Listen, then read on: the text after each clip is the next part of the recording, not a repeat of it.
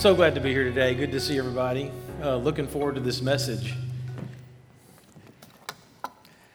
Anticipation. Is anybody here old enough to remember Carly Simon and the song that she had back in the 1970s called Anticipation? You know, every time I think of that song, I think about this commercial back in 1979 for Heinz ketchup. And you got two little boys, and the ketchup he's trying to pour the ketchup slowly in the hamburger, and the song kicks in, Anticipation. And every time I hear that song, I think about the hamburger. And even now, I'm getting hungry just thinking about that. But you know, that's sort of at the core of this message today. It's titled Life After Life. What are you expecting? And how is it affecting your life now? And so we're going to talk about anticipation. When I was a kid, the most hated sound in my house came on Sunday night. At 6 o'clock p.m., I would grimace at the foreboding sound of a ticking clock. You all know what I'm talking about. 60 Minutes would come on. Great show, nothing against it. It's a popular TV show. But to a kid on a school night, that meant the end of the weekend, and it meant the beginning of another school week. You know, the joy and the excitement that I had at 3:20 on Friday, it dissipated and was replaced with the dread of Monday morning. I had to go to bed early. I had to be clean. I had to make sure I had clothes. I had to think about, did I do all my homework? Was there anything I had to do? I had to consider the weight of the week that was to come. And man, as a kid, I hated that sound.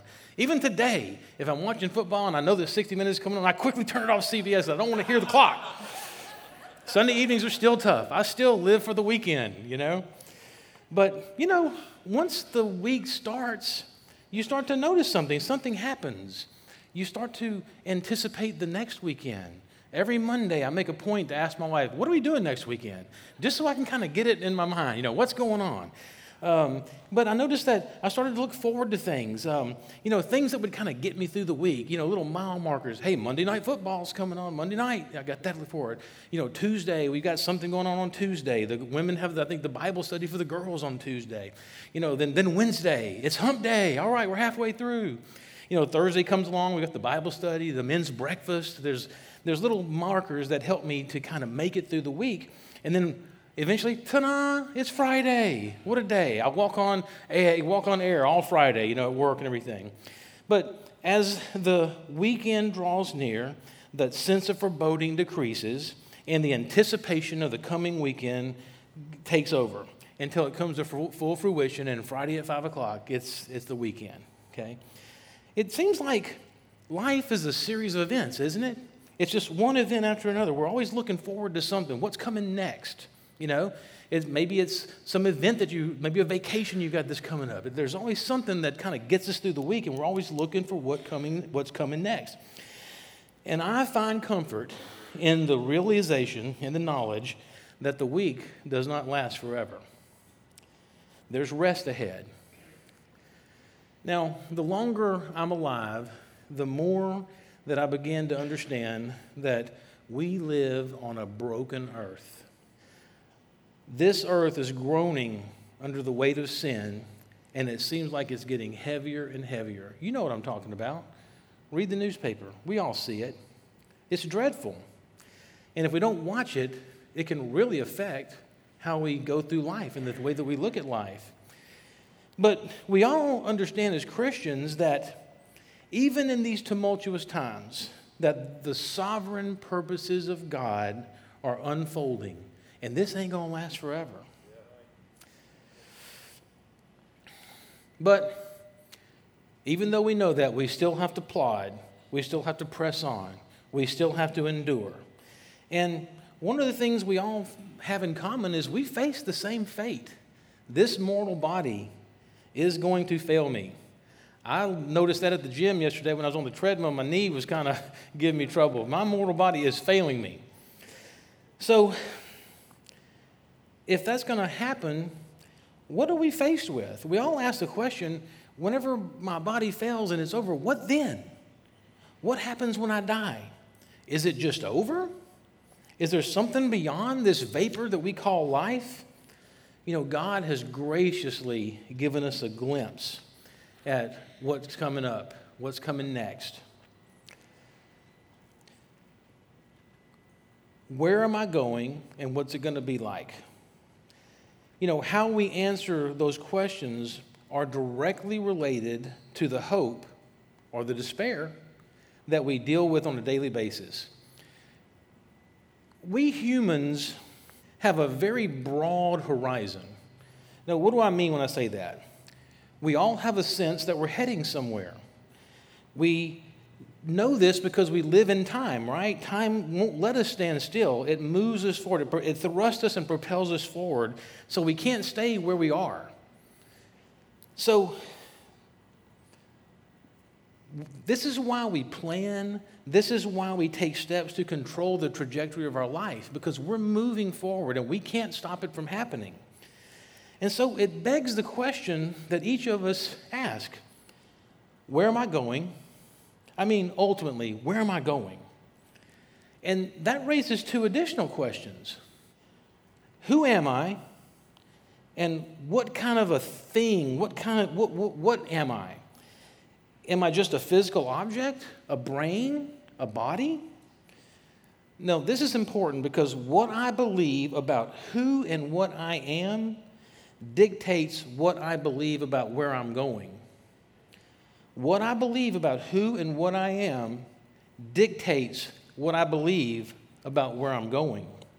If I'm a materialist, then I'm nothing more than a physical body, and I'm going back to the dirt.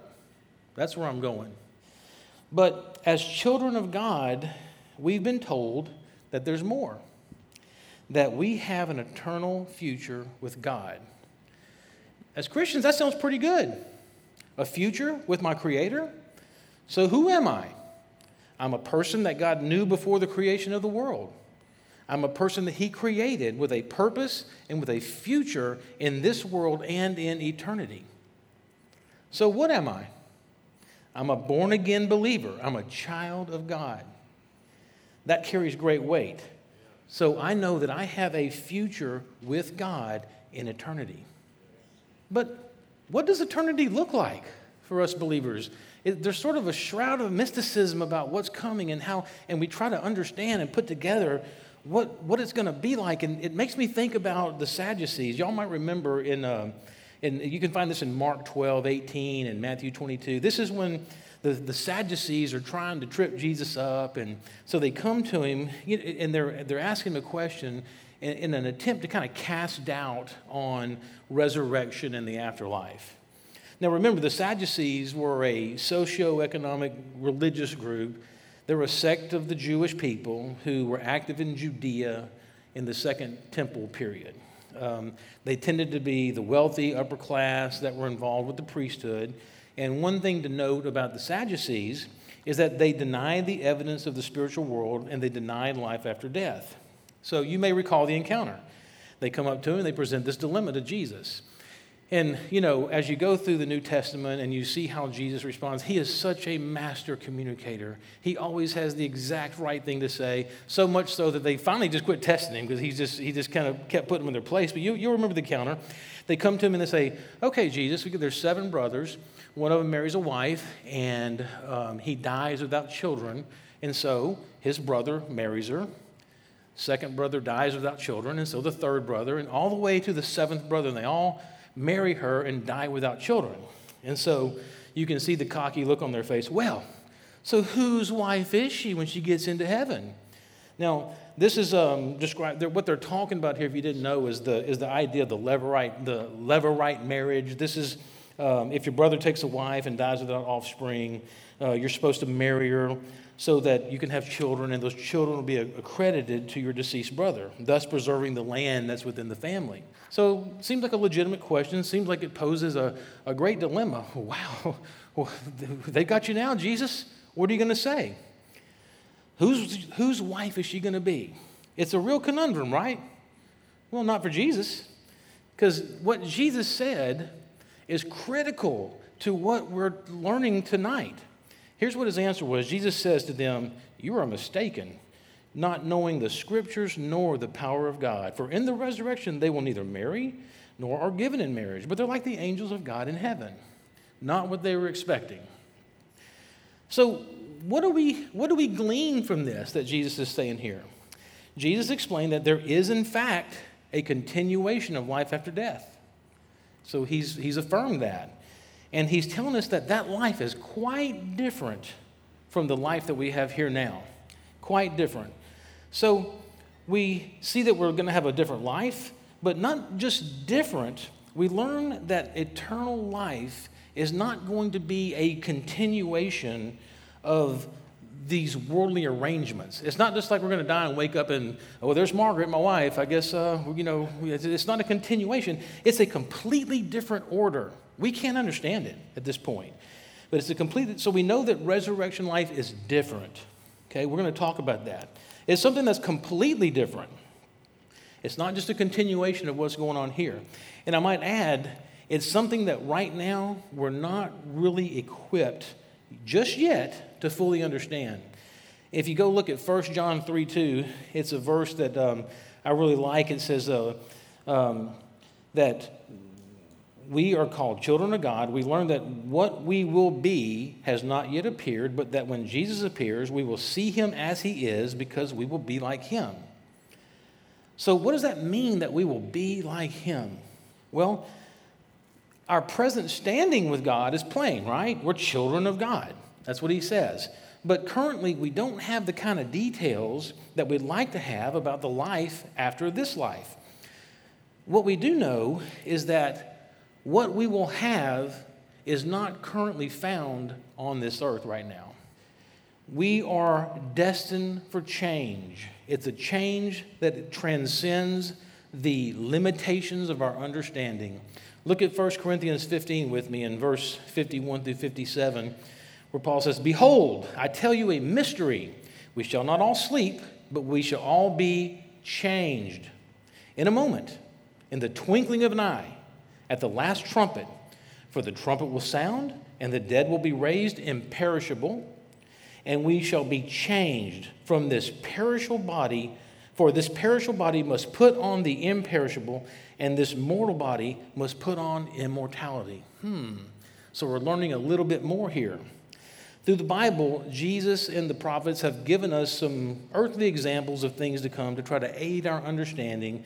But on the things to come, as we will see, we still can't really quite grasp them because we're just not equipped yet. But we can learn some things about it that will comfort us and encourage us. We're left with the understanding that our life after this life is going to be a time when we are fully developed in what God intended us to be. Fully developed into what God intended us to be. Don't you wonder about that? Man, God, what are you doing with me? And we see it. We see ourselves transforming, and we see ourselves getting closer, and we see ourselves making improvements. Hopefully you are. I mean, that's the goal, right? To do better and to get better.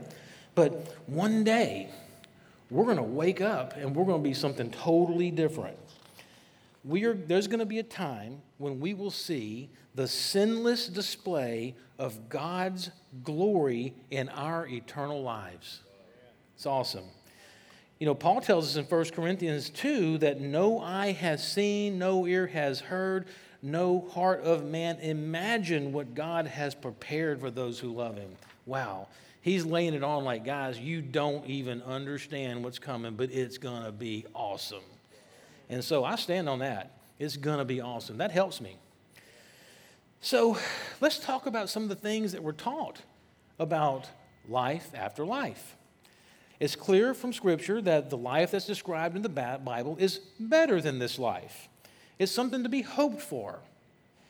We can all have tremendous peace and confidence about our present life when we hear what Jesus has to say about our life to come after this life. We don't have to fear death. We might be inclined to think of death as an end. You know, when we think about death, well, so-and-so died, right? It's a time period. It's something that happens. It's a point in time. But if you look at the Bible, when it talks about death, it's not talking about it in the same terms. Death is a door through which we pass. Death is just the beginning. In Paul's letter to the Corinthians, he dealt with those who questioned the resurrection of the dead. And he tells us that we're given a new life. He tells us that we will be transformed. Let me stop there. Let's think about the word transformed. I was looking in the Cambridge Dictionary, and it says that transformation is defined as completely changing the appearance or character of something or someone, especially so that the thing or person is improved. That sounds about right. Transformation. We're told that we are going to have a heavenly body as opposed to an earthly body. I bet my knee won't hurt when I get my heavenly body. So what's the heavenly body? What is this heavenly body like? He says that our earthly bodies are buried in brokenness, but they're raised in strength. Okay, all right, now we're getting somewhere. New body, raised in strength. We're told that our heavenly bodies are imperishable. Can somebody say Superman? You know, no decay, no deterioration, indestructible, can't be destroyed, can't be wounded, can't be ravaged by sin. He tells us that we're raised to live forever, transformed into bodies that will never die, eternal. But guess what? If you've asked Jesus Christ to be your Lord and Savior, you're living your eternal life right now. Eternity, eternal, eternality. Jesus gives eternal life. So we know that it's a gift that comes through Jesus Christ. It's a gift that's in contrast to death, which is the natural result of sin. John 17, verse 3 says that this is eternal life, that they may know you, the only true God, and Jesus Christ whom you sent. What is eternal life? We're going to know Him. We're going to know Jesus. We're going to know God in ways that we can't imagine. There's an intimacy that you just can't even describe right now, but we're going to know Him in this way. That's eternal life. Eternal life involves a relationship and a connection with God that surpasses any other relationship that we have. That's awesome. It's a state where we have a capacity to know Jesus in ways that we can't know Him right now. We can't comprehend it. Eternal life is not just an unending progression of years. It's qualitatively different than what we're experiencing. It's independent of time. Eternal life is something that we already possess. Like we mentioned that earlier. And John 3:36 tells us that we have eternal life. In other words, it's a current possession that we have now. That's awesome. And I'm talking to you guys who have asked Jesus to be your Lord and Savior. If you want this and you haven't asked Jesus to be your Lord and Savior, you need to come get some of this. You need to talk to me when this service is over. We also learn that life after death is connected to life before death. So what do I mean about that? For instance, in John 10, verse 9, and also in John in verse 28, Jesus reminds us that entrance into eternal life with God is through Him. We learn that the way that I'm going to experience eternity is connected to how I'm responding to God now. We also learn that when we enter into a relationship with Jesus, that relationship extends beyond our earthly life into eternity. So we've got a relationship with Him now that's just going to keep going and getting better and stronger and more close. We're told that eternal life is precious. We learn in Mark 8, verse 36, that life in Christ is not only eternal, but it's more precious than all that the world has to offer. It's precious. Revelations 21:4, it says that in this eternal life, Jesus will wipe away every tear from our eye, and death shall be no more. Neither shall there be mourning, nor crying, nor pain, for the former things have passed away. How precious, how wonderful, how encouraging that is. Man, you think weekends are great. Wait till you get to heaven. You know, Paul was so convinced of this that he says, hey man, to die is gain. I mean, he knew that to depart and be with Christ was far better than what was going on here. He understood it. He knew that. And we also learn from Jesus in John 5, verse 24, that our eternal life is one where we don't come into judgment, not in the same sense that the unrepentant sinners do. What a relief that is. In John 5, it says, for an hour, John 5, verses 28 and 29 says, for an hour is coming when all who are in the tombs will hear his voice and come out, those who have done good to the resurrection of life, and those who have done evil to the resurrection of judgment. I'm so thankful that I'm going to be resurrected to life with Jesus. We learn also that from John 8:51 that we as Christians we're never actually going to see death.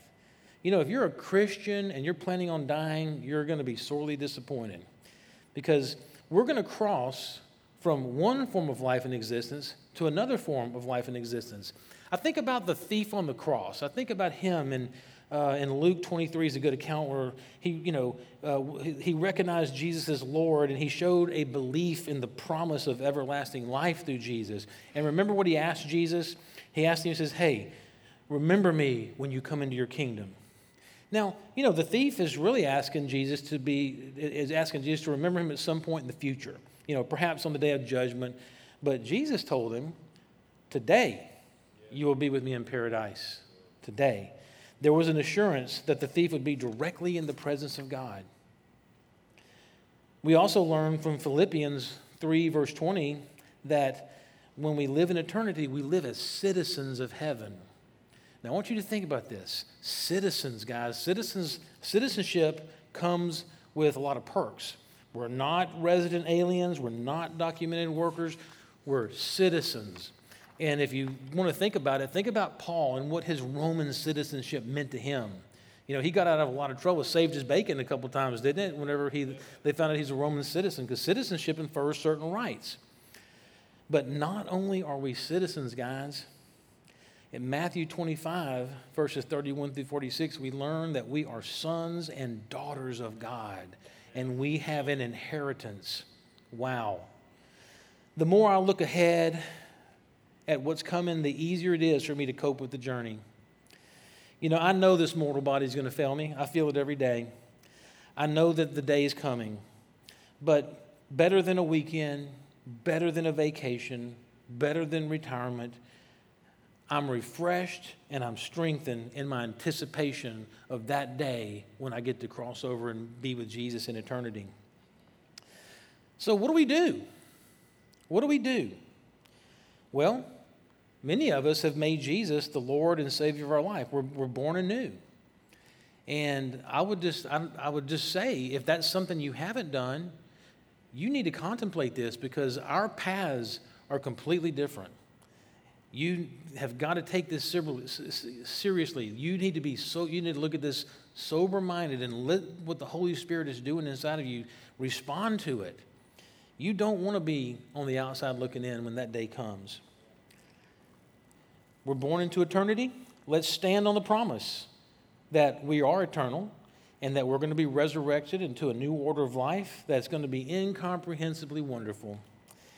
Yes, we need to wait patiently for the Lord, and yes, we're going to endure trials and we're going to endure tribulations. He warned us of that. But it seems to me that we can, even now, proclaim our citizenship in heaven. We can, even now, lay claim to our status as a child of the Most High God. We can wait patiently with a joyful anticipation of what we're assured is coming. And in the meantime, we have work to do. There are people that are hungry. There are people that are having all kind of problems that we have the ability to respond to and help. We need to all respond to God's call on our life, whatever that might be. That's what we need to be doing. John Bunyan's classic work, The Pilgrim's Progress, is entitled From This World to That Which Is to Come. Now, Pilgrim's Progress tells the story of a Christian in his journey from the city of destruction, representing the earth, to the celestial city, representing heaven. And after this pilgrim had traveled many miles and fought with many adversaries, when he got to the other side, the angels came out to welcome him. It's an allegory. It's an allegory that ends on a really good note, a triumphant note for this faithful pilgrim. I imagine that when we get to the other side, we're going to understand that all of this was worth it. We're going to have a whole new understanding about this, and that our momentary afflictions were just preparing us for the eternal weight of glory beyond all of our comparison. Let's pray. Father God, we just want to thank you for this precious gift that you've given us, Lord. Let each of us be renewed and rejuvenated by the promised resurrection into a life eternally in your presence. God, give us insight and understanding that'll carry us through the tough times to our better day. And Lord, we lift in prayer those who are living in despair, that don't know your wonderful Son, that they're going to see his light and that they're going to respond in faith. So tonight, I'm going to conclude just by challenging you. Don't worry, be happy.